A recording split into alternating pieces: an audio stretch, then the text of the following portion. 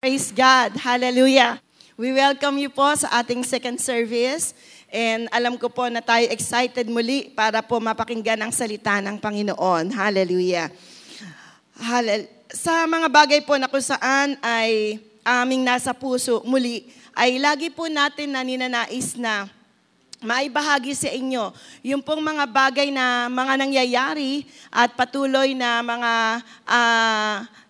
mga bagay na pinag-uusapan po dito sa ating kapaligiran. Meaning to say, what are the relevant issues and what are the things that are happening around.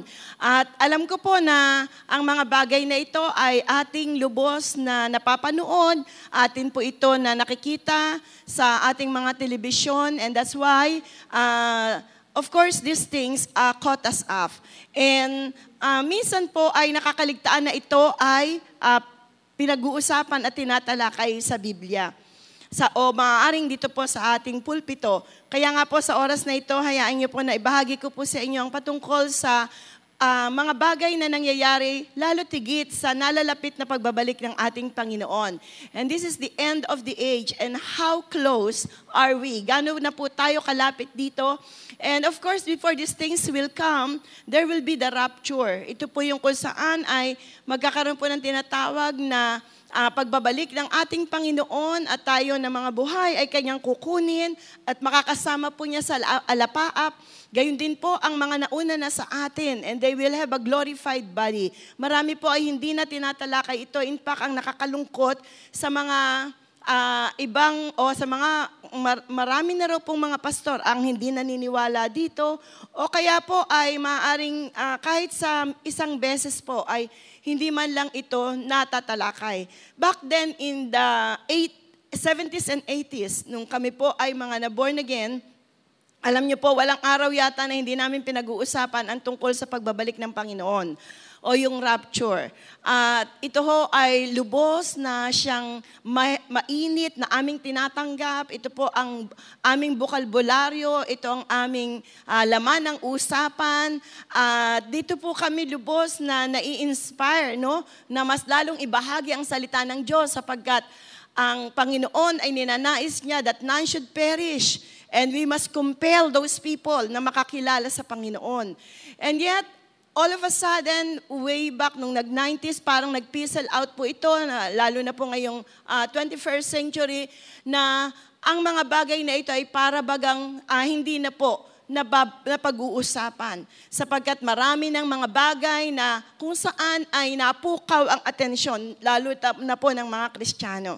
Kaya ito po yung mga bagay na hindi gusto ng Panginoon na mangyari. At ito ay gawa ng kaaway na ayaw niya na ito ay ating napag-uusapan sapagat dito tayo po ay nabubuhay, ang ating pananampalataya, lumalalim ang ating pong pagkakilala sa Panginoon at mas lalo tayong nakapaghahanda. Kaya nga po sabing ganoon, watch and pray because you do not know when will this come. Or when will be the coming of the Lord. Kaya po, hayaan niyo po na ibahagi ko po sa inyo ito. Katulad po ng sinabi doon, ito po ang ating ang Panginoong mismo sa gospel po, siya mismo ang nagbahagi nito. It is a red letter, meaning to say, alam natin na mahalaga ito. Alam niyo po ba na sa Biblia, 1/3 po ng laman ng ating Biblia ay patungkol sa propesiya, patungkol sa pagbabalik ng ating Panginoon. Yung kanyang pagdating dito sa lupa, yung siya po ay nanirahan sa lupa, hanggang sa siya po ay napako sa krus ng Kalbaryo, at yung sinabi niya ang kanyang pangako na siya po ay babalik muli. At dito po ay makikita nyo, 1 in every 30 verses ay nagsasabi po sa Biblia patungkol po sa mga propesiya, palatandaan. Ano ang mga palatandaan kung kailan babalik ang ating Panginoon? Kaya kung paano po, siguro kilala po natin si MacArthur, no? Na nung siya po ay dumating dito, meron po siyang iniwan na salita, I shall return, di ba? Tapos siguro kung napapanood natin yung Terminator, ano ho yung huling-huli lagi na binabanggit doon nung bida, si Schwarzenegger, yan, gano'n.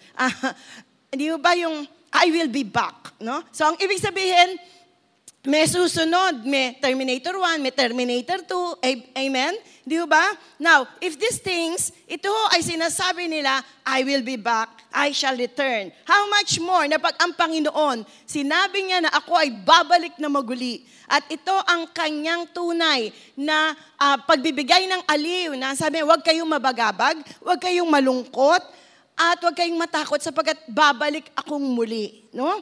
At kung ang Panginoon, nung sinabi niya na pagkatapos na 3 araw, siya ay mabubuhay na maguli, ito'y nangyari. How much more na sabi niya pagkatapos nito, ipaghahanda ko kayo ng mga palasyo at pagkatapos ako'y babalik na maguli. Ako ay babalik muli. Kaya po dito, makikita natin yung buong Matthew chapter 24 ay sinabi po rito kung papaano na ang Panginoon ay nangako siya na siya ay babalik na muli. At ito yung mga palatandaan at gano'n na po tayo kalapit dito. No? Tingnan po natin, ang sabi pong ganoon sa 2 Peter chapter 1 verse 19. So we have seen and proved that what the prophet said came true. No? Ang lahat ng mga sinabi ng mga propeta ay nangyari. And you will do well to pay close attention to everything they have written. For like lights shining into dark corners, their words help us to understand many things that otherwise would be dark and difficult. Mahirap itong maunawaan at para bagang ikaw ay nangangapa sa dilim, pero dahil ito ay isinulat, narariyaan na ito ay lubos na nauunawaan natin. But when you consider the wonderful truth of the prophet's words, then the light will dawn in your souls, and Christ, the morning star, will shine in your heart. No? Kaya nga po, makikita natin kung paano na ang mga bagay na ito ay isinulat sa Biblia para mas maunawaan natin.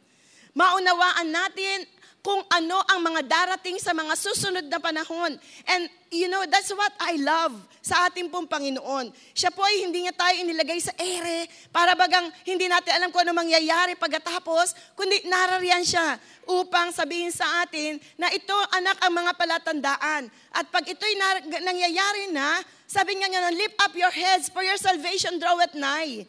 At ang lahat ng ito, yes, you have tribulation, but be of good cheer because I have already overcome the world.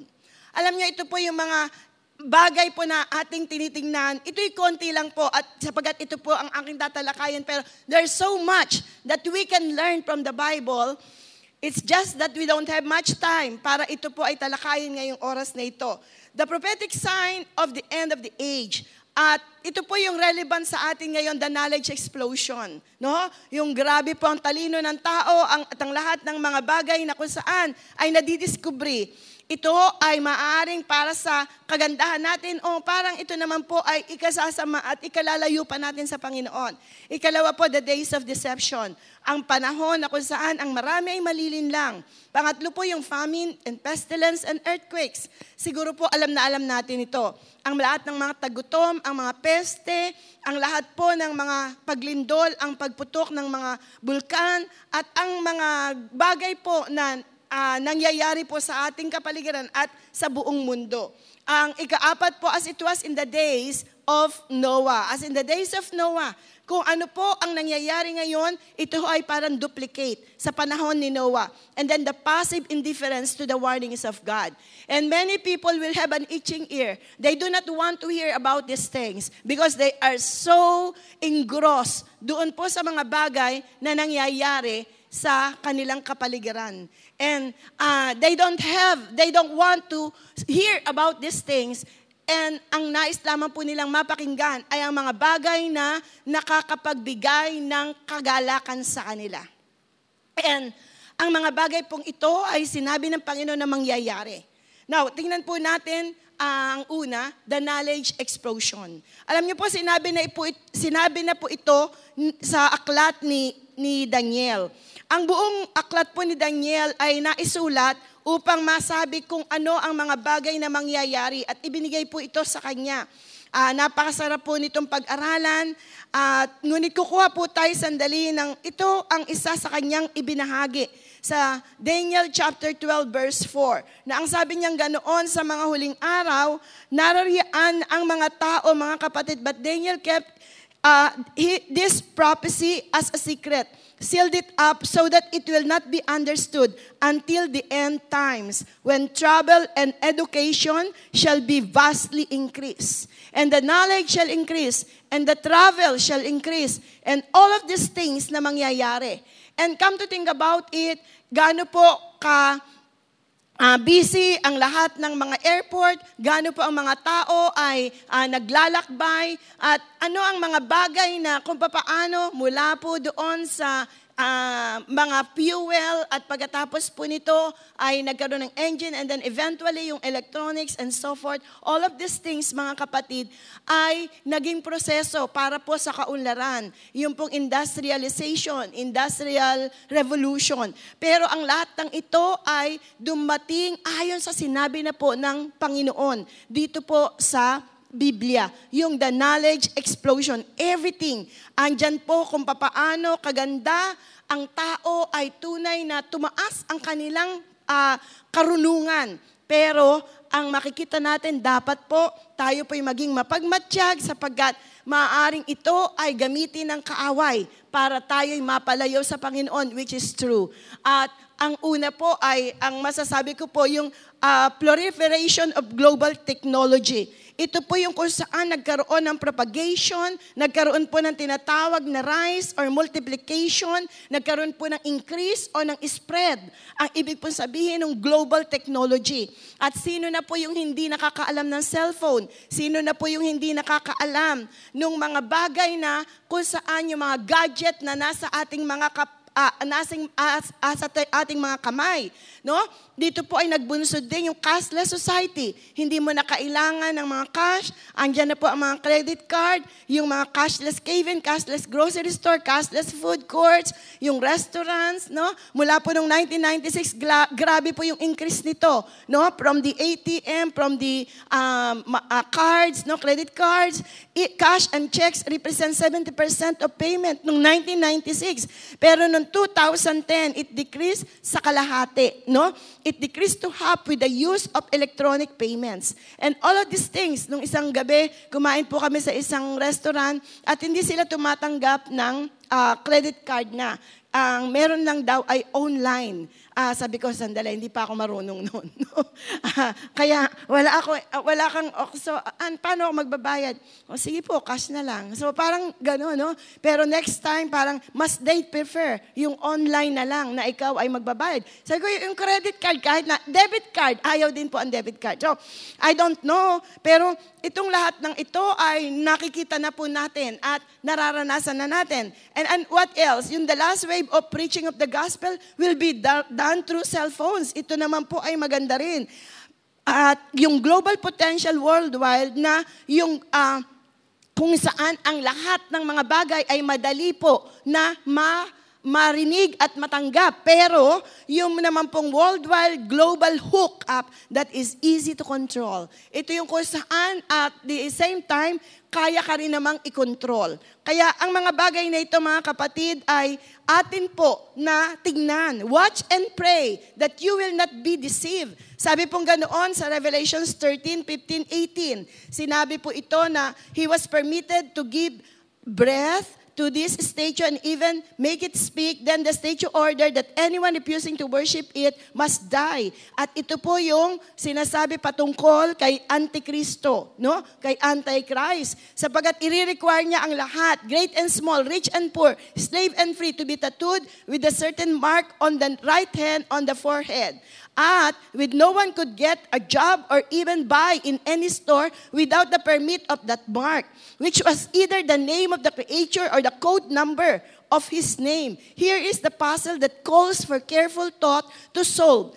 To solve it, let those who are able interpret this code, the numerical value of the letters in his name, add to 666. So, nung panahon po namin, grabe po ito kung pinag-uusapan, pag nag-share po kami ng gospel, kaya yun na lang po ang sinasabi namin, basta kapatid, basta kaibigan, pagka hindi mo tinanggap ang Panginoon, naiwan ka sa rapture, huwag kang magpapatatak ng 666. You know?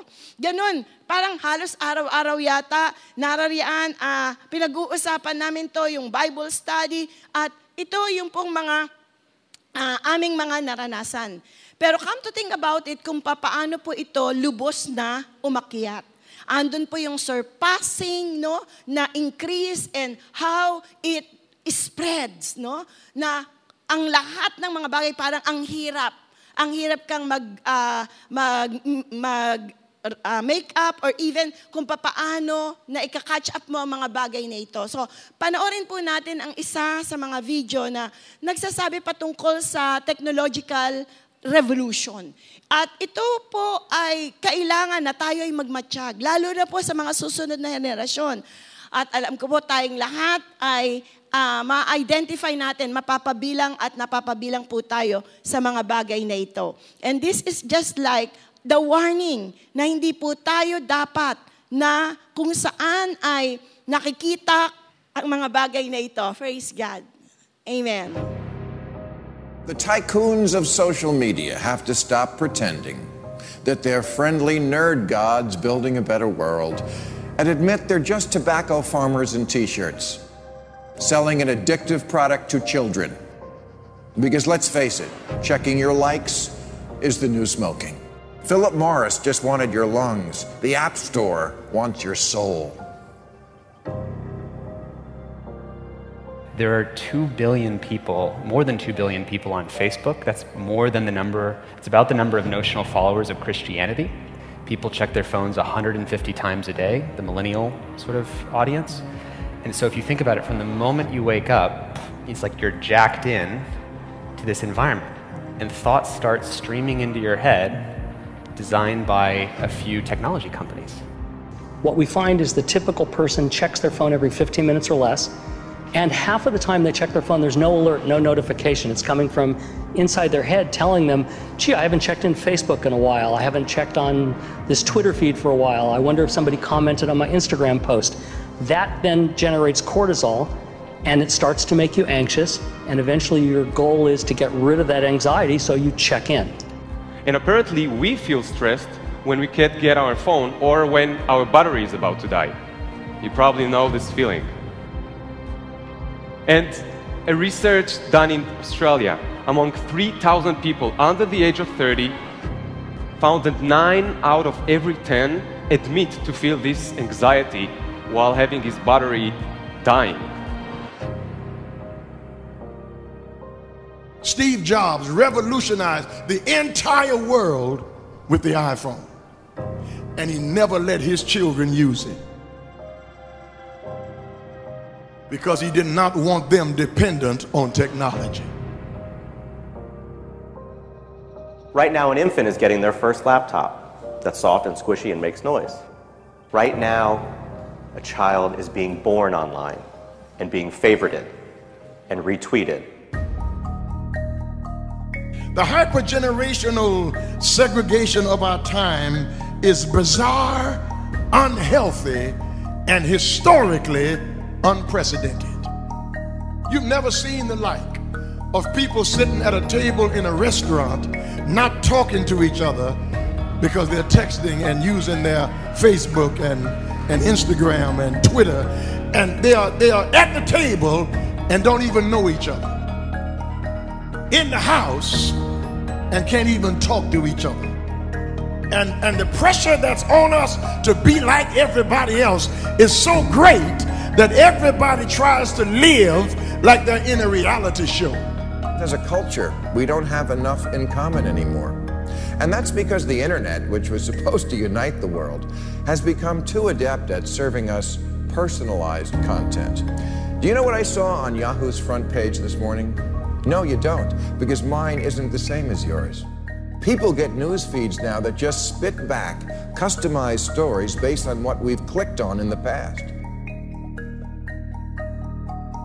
We are great consumers, but poor producers. We will buy what we can't afford with money that we don't have to impress people we don't even know, trying to be like everybody else. Get off of Facebook and put your face in a book. Right now, a teenager is photoshopping their selfie because as a society, we're telling them they're not good enough. Right now, influencers encourage narcissism without knowing the breadth and depth of their impact on their audiences. Right now, 40,000 spectators are in an Olympic football arena watching a competitive esports competition because this is this generation's football match. There's always this narrative that technology is neutral and it's up to us to choose how we use it. This is just not true. Technology is not neutral. It's not neutral. They want you to use it in particular ways and for long periods of time because that's how they make their money.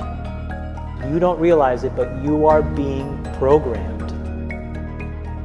It was unintentional, but now you got to decide how much you're willing to give up, how much of your intellectual independence. If you feed the beast, that beast will destroy you. If you push back on it, we have a chance to control it and rein it in. And it is a point in time where people need to hard break from some of these tools and the things that you rely on. The short-term dopamine-driven feedback loops that we have created are destroying how society works. No civil discourse, no cooperation, misinformation, mistruth. And it's not an American problem. This is not about Russian ads. This is a global problem. I challenge everyone to try going 1 week without social media. Don't let your phone and social media control you.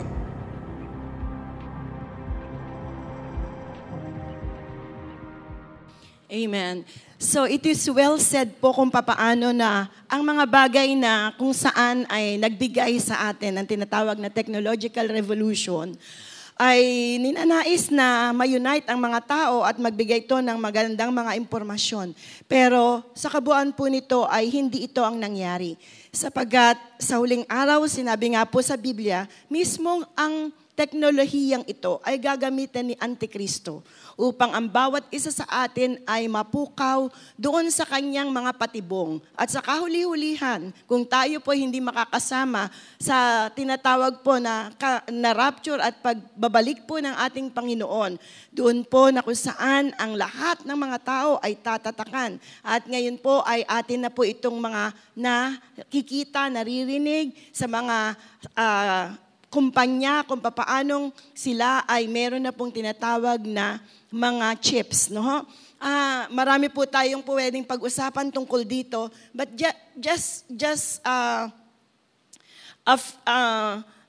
like a glimpse of how dangerous it would be kung tayo po ay magpapatuloy dito. Kaya napakaganda po ng sinabi ng Panginoon, watch and pray that you may not enter into this deception.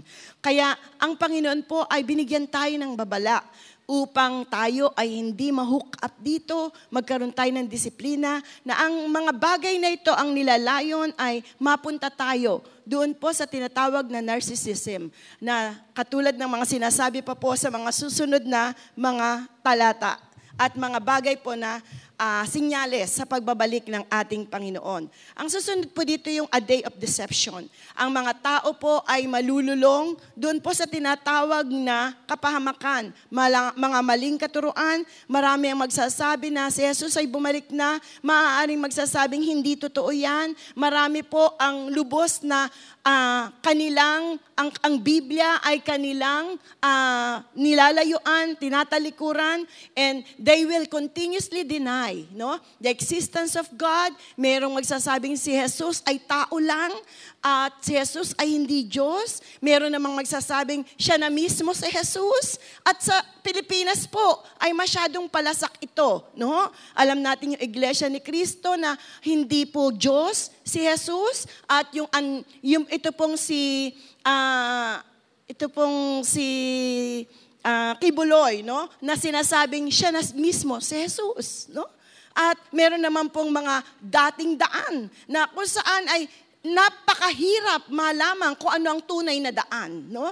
At makikita rito kung paano ang lahat ng ito ay mangyayari, lalo na po dito sa atin, no? Sa mga bansang katulad natin sa Pilipinas, that we are so religious na madali po nating kunin ang mga bagay nito kung wala tayong kaalaman.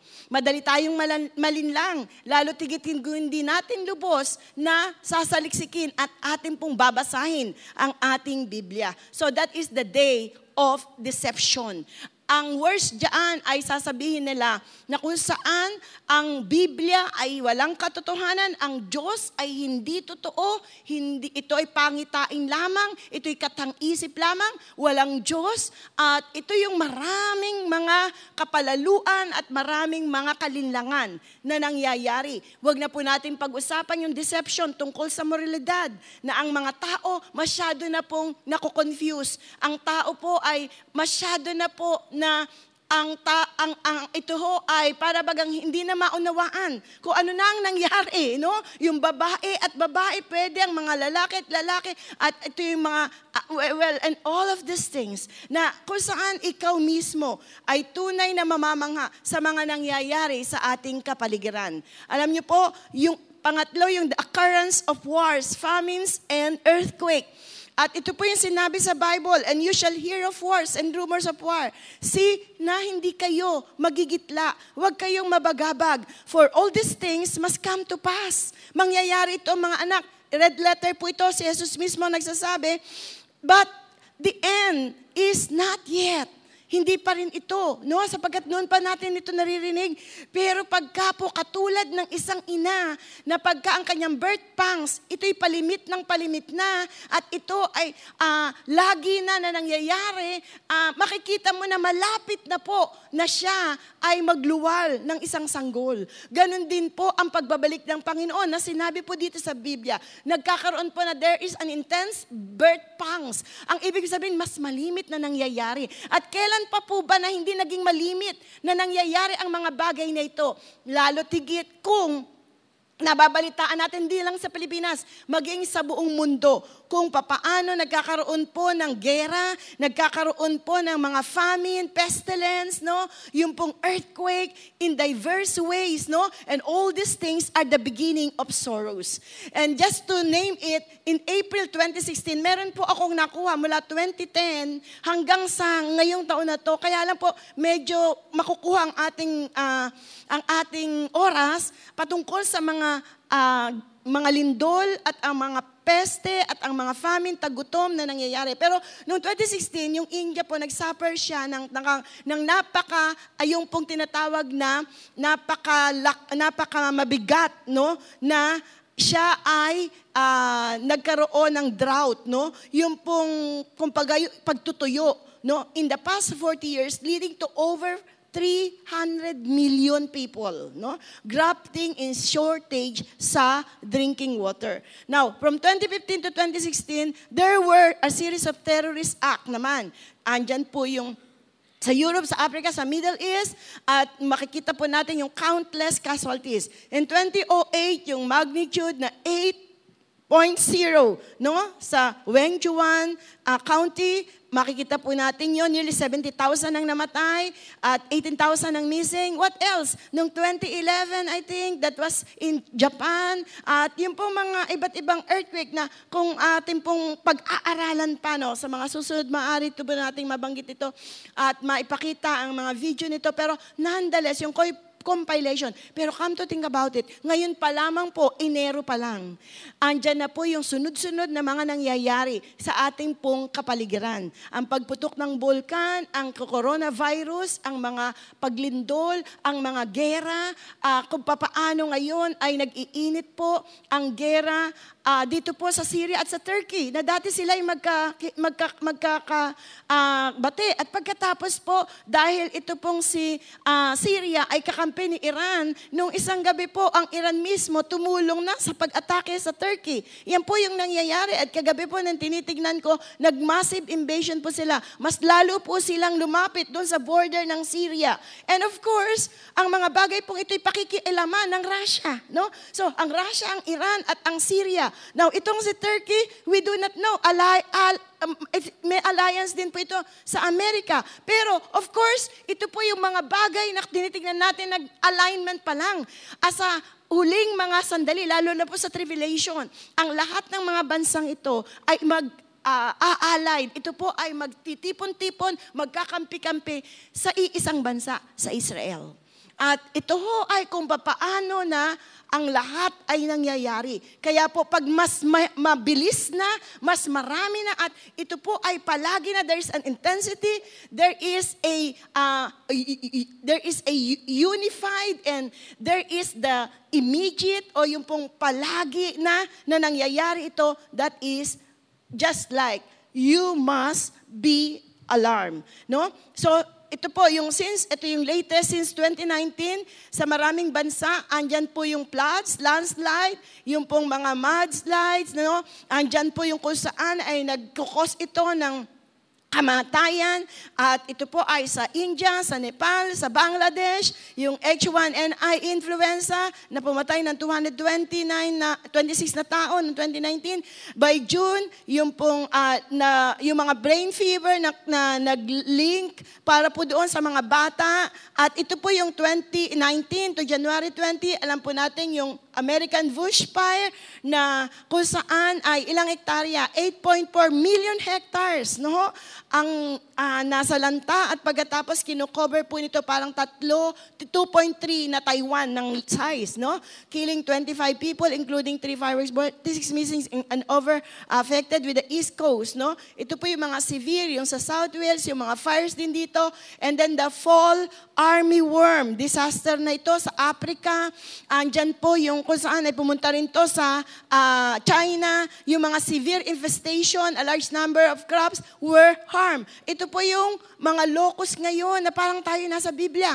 Nung una nasa Africa, tapos pumunta na siya sa bandang mga Middle East, and then ngayon napunta na po sa Egypt. And para bagang wow, ito yung nangyayari sa Bible prophecy. Parang ito po ay kumbaga ay nare-repeat, ito po ay nauulit.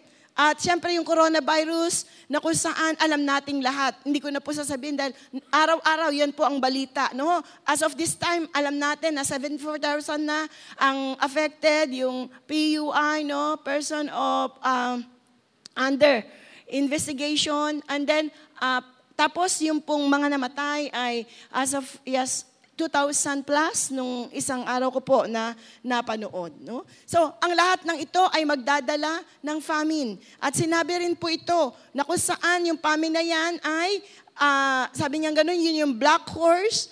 At kung saan, sabi niya gano'n, this black horse, he who sat on it, a pair of scales in his hand, and heard something like a voice on the center of the four living creature.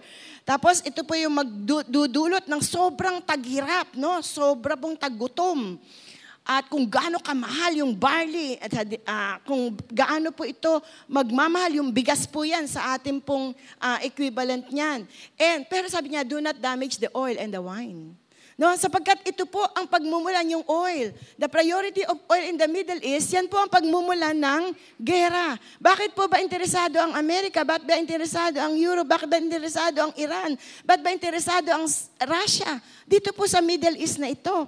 And eventually, ang kanilang parang tinik sa lahat ng ito ay ang Israel. So, sapagkat ito ay ang magiging mitya ng tinatawag po na Armageddon. Ito po yung World War III. Yung po yung battle at the Megiddo, yung pong Armageddon. Sinabi rin po yan sa Biblia. Kaya po sinabi rito kung inyo pong nakita, but do not touch, no? Wag daw pong gagalawin. Do not damage the oil and the wine. And this is just like how the Lord God everything is in control. Because it has been said, it has been prophesied. And so yung priority niyan, of the oil in the Middle East, makikita po natin at asan po ba ang mga oil reserves. So, ang number 1 po yung naka-red, no? Yung red po ay yung nasa Middle East. Pangalawa po yan yung 66%, no? Almost 70%. And then the rest ay in-scattered na sa iba't ibang mundo, sa iba't ibang bansa. And then 9% dito po sa Central and South America, 7% po sa Africa, and so on, no? Kaya po ito yung distribution ng world oil reserves. Kaya po masyado na ang magiging pinakasentro ng labanan sa mga huling araw ayon sa sinabi sa Biblia. Tingnan niyo po sa Bible ngayon, pagka nakita niyo po yung Bible at saka pinaralal niyo po yan, doon po sa inyong world news, lalo na pag nagbabasa kayo o nanonood kayo, no, yung TV7, no, Israel News, ang nakapaikot lamang po ang balita dyan. Doon po sa mga nasa Bible, Persia, yun po yung Iran, Turkey, andyan po yung Germany, nandyan po yung Russia, nandyan po yung America, nandyan po yung Europe, andyan po yung Syria, kung baga sa Damascus, and all of these things, para ka nang nagbabasa talaga ng Biblia. No? At marami pa po ang pinag-uusapan ngayon. Lalo na po sa March 2 ay mag-e-election muli sa Israel. At titignan po ito yung magiging turnaround again kung mananalo pa rin si Benjamin Netanyahu. And we pray na manalo pa rin siya. No? Sapagkat, of course, we really do not know if things will change. No? Ang lahat po ng mga bagay ay pwedeng mangyari. And let's just watch kung ano po ang susunod na mangyayari. So ito naman po yung mga consumer. Ang pinakamataas na mag-consume ang Amerika, pero konti lang ang diferensya nila. 6.6 at saka 6.2. And then China, Japan, India, South Korea, etc. So that's it. Ito yung kung saan kaya nagtatalo-talo ang China at ang Amerika. And of course, may alliance ngayon ang China, ang Russia, ang Iran. No? At ang North Korea. Yung pong alliance, yung tie-up na yan, yung po yung kitang-kita mo na talagang kalaban ng Israel. Well, ang allied nila po ay ang Amerika, ang allied po ng Israel. So, bakit po? Tingnan nyo, ang United States at ang China, ayan po ang pinakamalaking consumer ng oil. And that's why, yan po yung kanilang gusto na kung saan ay ma-conquer. No? And so, dahil po dyan, yung worldwide famine ang mangyayari, grabe po kung paano na yung madarating na isang loaf lang po ng bread ay kahalaga na ng isang araw nating sweldo. Ganon din po yung economics collapse, nararian po yung famine, at yung middle class po ay magdi-disappear, wala nang matitira kundi ang mga mayaman na lang at saka mahirap. Muli ay tataas ang gap. Paliwanag ko lang po ito ng mabilis. Kunyari po sa 100% ng population, 1% ang kanya pong wealth ay 41%. Ang 7%, 42. So ang ibig sabihin, 8% nasa kanya na lahat yung wealth, no? Kumbaga po, dinivide ko po ito sa Philippine peso. Parang, kumbaga sa hatian ng kayamanan sa buong mundo, no? Nasa kanila na, yung 8,300, that is 8% lang ng populasyon ng tao. 23%, 14% ang kanila. Pero tingnan niyo po, almost 70%, no? Ang pinaghahati-hatian lang ng 70% sa 10,000, parang 300 lang. And that is just like 3% of the wealth in the whole world. No? Mas maganda po sana natin pag-aralan pa ito, pero this will cause yung pong tinatawag na famine. Ito yung magdadala ng kahirapan at mawawala na yung tinatawag na middle class. Ando nang po yung polarization of poverty and yung pong prosperity. And ikaapat po, as it was in the days of Noah, na kung saan people are involved in drinking, eating, marrying, giving in marriage, building, no? Ang lahat ng yan ay nakasulat sa Luke 21. Nakasulat po iyan sa mga sinabi ng Panginoon patungkol sa tinatawag na pagtatapos ng mundong ito. So, sabi pong ganoon, as it was in the days of Noah, they knew nothing about what would happen until the flood came and took them all away. That is how it will be at the coming of the Son of Man. Alam niyo po, talagang hindi niyo mapapansin because people will be very busy doing all those things na kanilang mga ginagawa sa mundong ito. They will be engaged in all of these things which is happening. And ikaw at ako, mga kapatid, hindi exempted dito. At ang mga tao talagang, sila po ay parang naliligaw, sila po ay parang masyado na nalululong doon po sa mga pangyayari sa mundo na hindi nila nakikita at nalalaman at hindi nila napapansin na maaaring dumating ang Panginoon anytime na hindi nila tunay, sabihin, just like a thief in the night, na hindi po nila ito nararamdaman o hindi man lang nila ito napapansin. Ito nga po yung sinasabi na preoccupation with money and material things. No? As it was in the days of Noah, na napipreoccupied ka sa lahat ng mga bagay dito, at lalo tigit na sa huling araw, dalawa na lamang ang maghahari. The God who is our God and the God of Mammon. Yung God of Mammon, ito po yung materialism. Ito po yung pinakahuli, yung economic revolution, na kung saan ay magiging dahilan para po sa mga lalaking gera dahil pinag-aawayan po ang lahat ng mga ari-arian, ng mga oil reserves, ang lahat ng mga kayamanan, lahat po ng mga teritoryo, pag-aagawan, no? Kung sino ang unang makakasakop, kung sino ang, kaya po yung Syria, pinag-aagawan po yan, no? Na kung saan ay nandyan ang Iran, kasama ang Russia. Now, ang Amerika ay pinag-iisipan din po nila na ito ay gustong kunin ang Syria. Pero sa lahat ng ito, ang mga bagay na nakasulat ay tunay na nangyayari. No? Kaya sabi po nga pong ganoon, this know also that in the last days, perilous times shall come, for men shall be lovers of their own selves. No?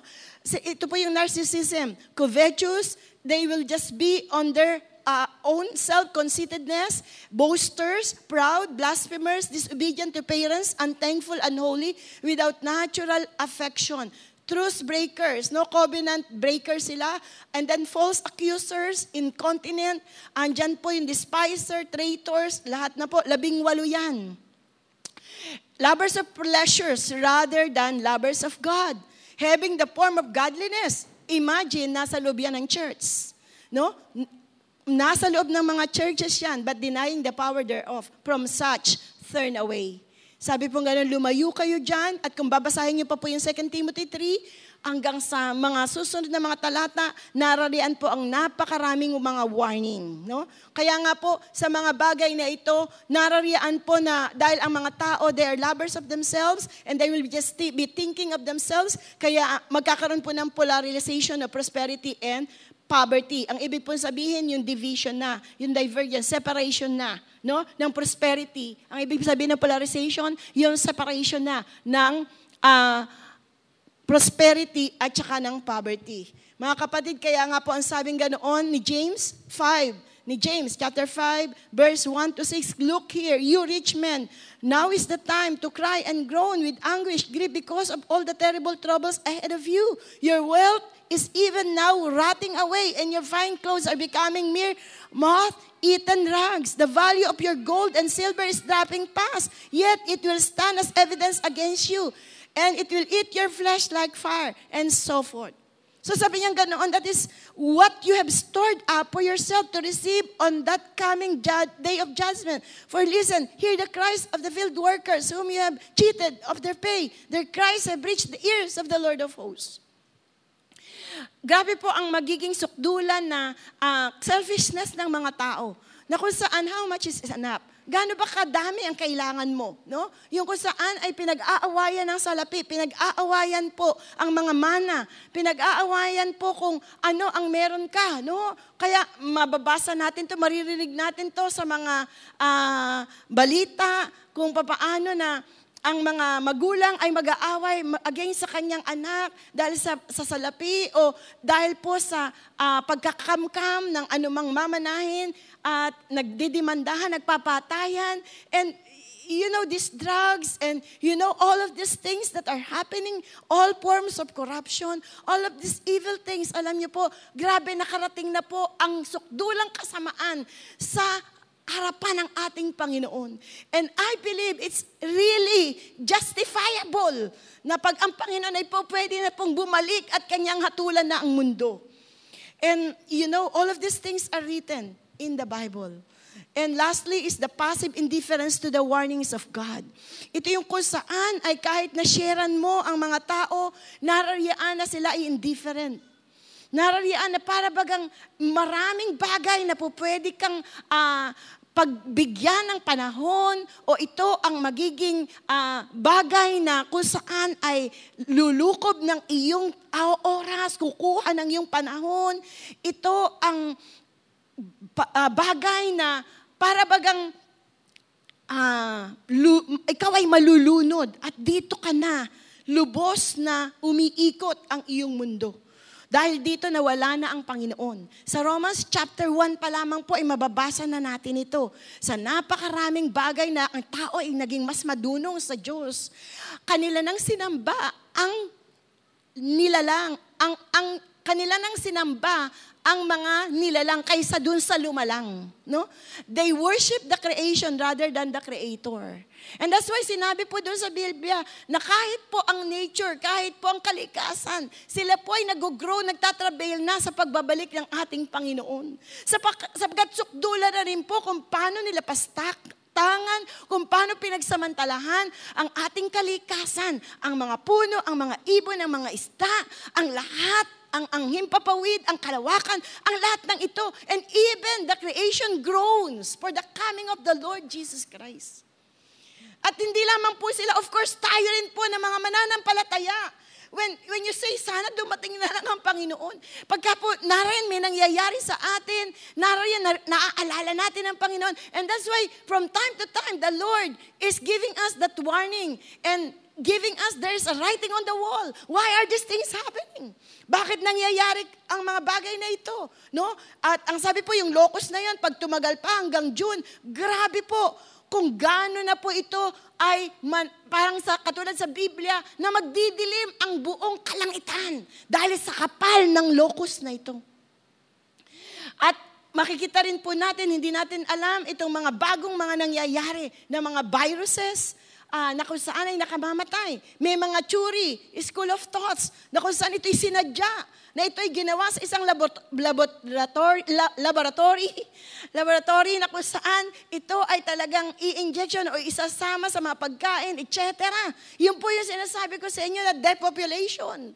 Ito yung gustong kunin at patayin ang maraming tao sapagkat sobrang ng dami ang tao. So, ito'y magpapasimula. No, nangyayari ngayon sa Africa, sa India, nangyayari ngayon sa China. We do not know whether this is intentional or not.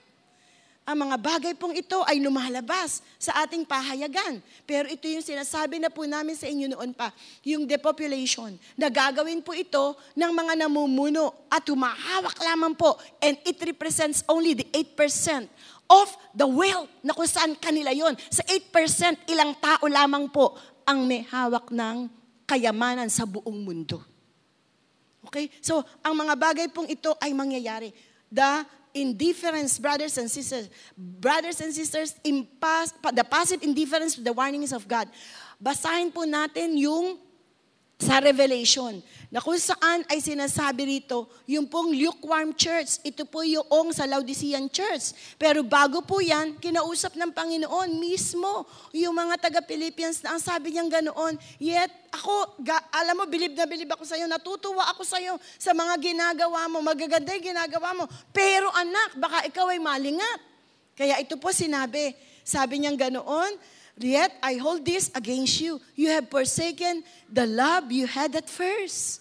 Anak, baka ikaw ay nalululong na rin. Baka nawawala na rin yung init. Nawawala na rin yung panahan mo. Na dati, ganito ka katagal magbasa ng Biblia. Meron kang oras laging manalangin. Meron kang oras para umaten ng taring, ng prayer meeting, ng cell group. At narariyan pag ikaw ay nakikipagkwentuhan patungkol sa mga quiet time mo. Pero ngayon, anak, baka naman, ikaw, kanya, ay iniwan mo na ang iyong unang pagmamahal. And consider how far you have fallen. Anak, mag-repent ka and do the things you did at first. And what are the things that you did at first? That is your quiet time. That is, kung papaanong tayo po mga kapatid ay tunay na babalik sa ating unang pag-ibig sa Panginoon. But if you do not repent, I will come to you and remove your lampstand from its place. Anak, aalisin ko yan. Kaya sinabi po sa Revelations 3:15-20, I know your works that you have neither cold nor hot. Ito na po yung sa Laodicean. I could wish you are cold or hot. So then, because you are lukewarm and neither cold nor hot, I will vomit you out of my mouth. Because you say, I am rich. Marami naman everybody, no? Sapagkat yan ang mahalaga ngayon, yung materialism, no? We are in tune doon po sa tinatawag na God of Mammon, no? And then, sabi niyang ganoon, You have become wealthy and have need of nothing. Ang maraming tao ngayon, pagka andyan may kotse na, may sasakyan na, pwede nang mag-travel, pwede nang magbakasyon, mag-reunion, may kakayanan, and so forth, all of these things, nakakaligtaan ng Panginoon. Kaya nga kahit linggo, pagpapaliban yan, pagka long weekend. Parang hindi nakasalanan ngayon kahit hindi ka magsimba, okay naman, may podcast naman, meron naman, and so forth. Pero mga kapatid, sinabi na rin to ng Panginoon eh. Sabi niyang ganoon, dahil akala mo ikaw ay mayaman, andyan na wala ka ng pangangailangan, pero alam mo ba, sabi niyang ganoon, ikaw sa tingin ko, ikaw ay miserable, poor, blind, and naked. Sa tingin mo, ikaw ay magaling, sa tingin mo, nakikita mo, maayos ka, pero sabi niya, ikaw ay bulag. Nabubulagan ka na. At sa tingin mo, andyan lahat ang nasa iyo, pero sabi niya gano'n, hindi. And behold, I stand at the door and knock. If anyone hears my voice and opens the door, I will come to him and dine with him, and he will be with me. Kaya patuloy po tayo kinakatok ng Panginoon. Tayo, lalo na mga anak niya, mga Kristiyano. Sabi niya, anak, kinakatok kita ngayon. At nais ko, sabi niya ganoon, na pagbuksan mo akong muli. Sapagkat sa pamamagitan nito, muli tayo magiging intimate, magiging mas malapit tayo sa bawat isa. Sapagkat ayaw ko na ikaw ay mapahamak. Ayaw ko na hindi ka makasama sa tinatawag na aking pagbabalik. Pag yung pangako ko na babalikan ko kayo. At kung nasan ako, sasama ko kayo. Sapagkat ang mundong ito ay hindi mananatili. Hindi tayo magpasawalang hanggan dito sa mundong ito. Ang tunay nating buhay at ang tunay nating tahanan ay nasa Panginoon. So, bago po tayo magtapos and before I pray for you, gusto ko po na makita nating muli itong film na ito patungkol dun po sa rapture. At kahit po maulit-ulit natin ito, it's worth na atin pong mapanood muli. No? Para po makita natin na huwag tayong naliligaw. And that is the day of rapture. Panoorin po natin ito.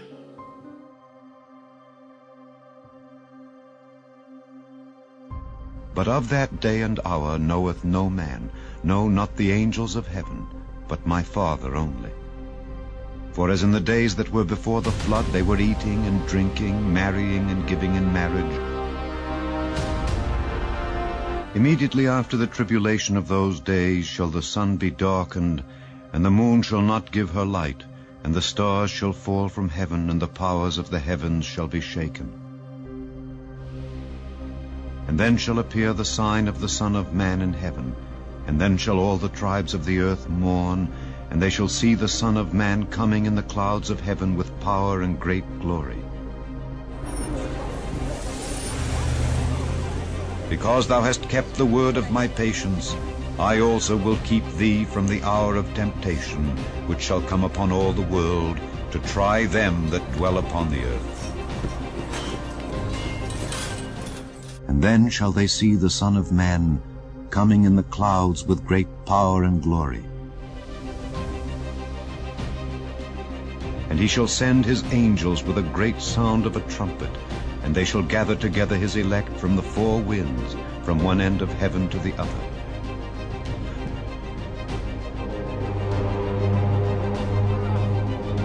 Then shall two be in the field, the one shall be taken and the other left. Two women shall be grinding at the mill, the one shall be taken and the other left. Watch, therefore, for ye know not what hour your Lord doth come. For in those days shall be affliction such as was not from the beginning of the creation which God created unto this time, neither shall be. And except that the Lord hath shortened those days, no flesh should be saved. But for the elect's sake whom he hath chosen, he hath shortened the days.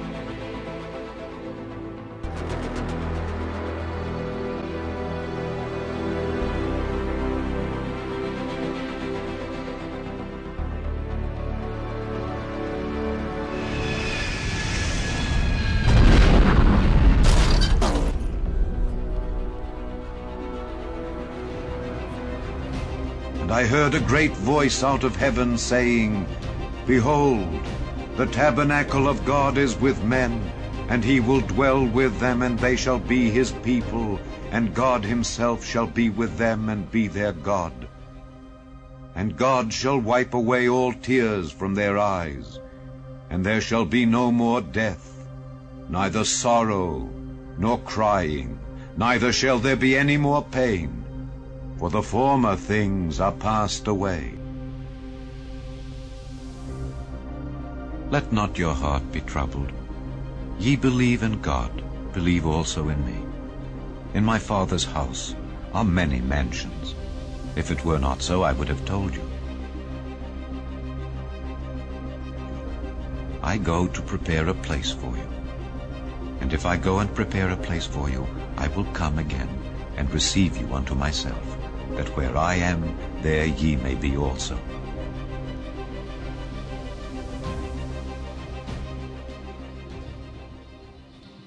Amen. Shall we just bow our heads? Hallelujah. Lord, sa lahat po ng aming mga napanood at nasaksihan sa oras na ito, thank you, God, for reminding us ng mga bagay, O Diyos, ng mga mangyayari sa mga hinaharap. And we are always grateful to hear yung pong rapture of the church, yung pangako mo po sa amin na kami po ay ninanais mo na makasama. Panginoon, salamat sapagat alam namin makakabilang po kami doon sa mga taong yon na kung saan ay iyong kukunin, makakasama magpakasawalang hanggan. Patuloy lamang po, Diyos, na katukin mo ang aming mga puso. Manatili po kami na nananampalataya, nananatili po kaming nagmamahal, naghihintay sa iyong pangalawang pagbabalik. Salamat po ng marami. And even, O Lord, as we entrust to you our lives, O God, into your hands, Lord, nais po naming na italaga ang lahat sa amin.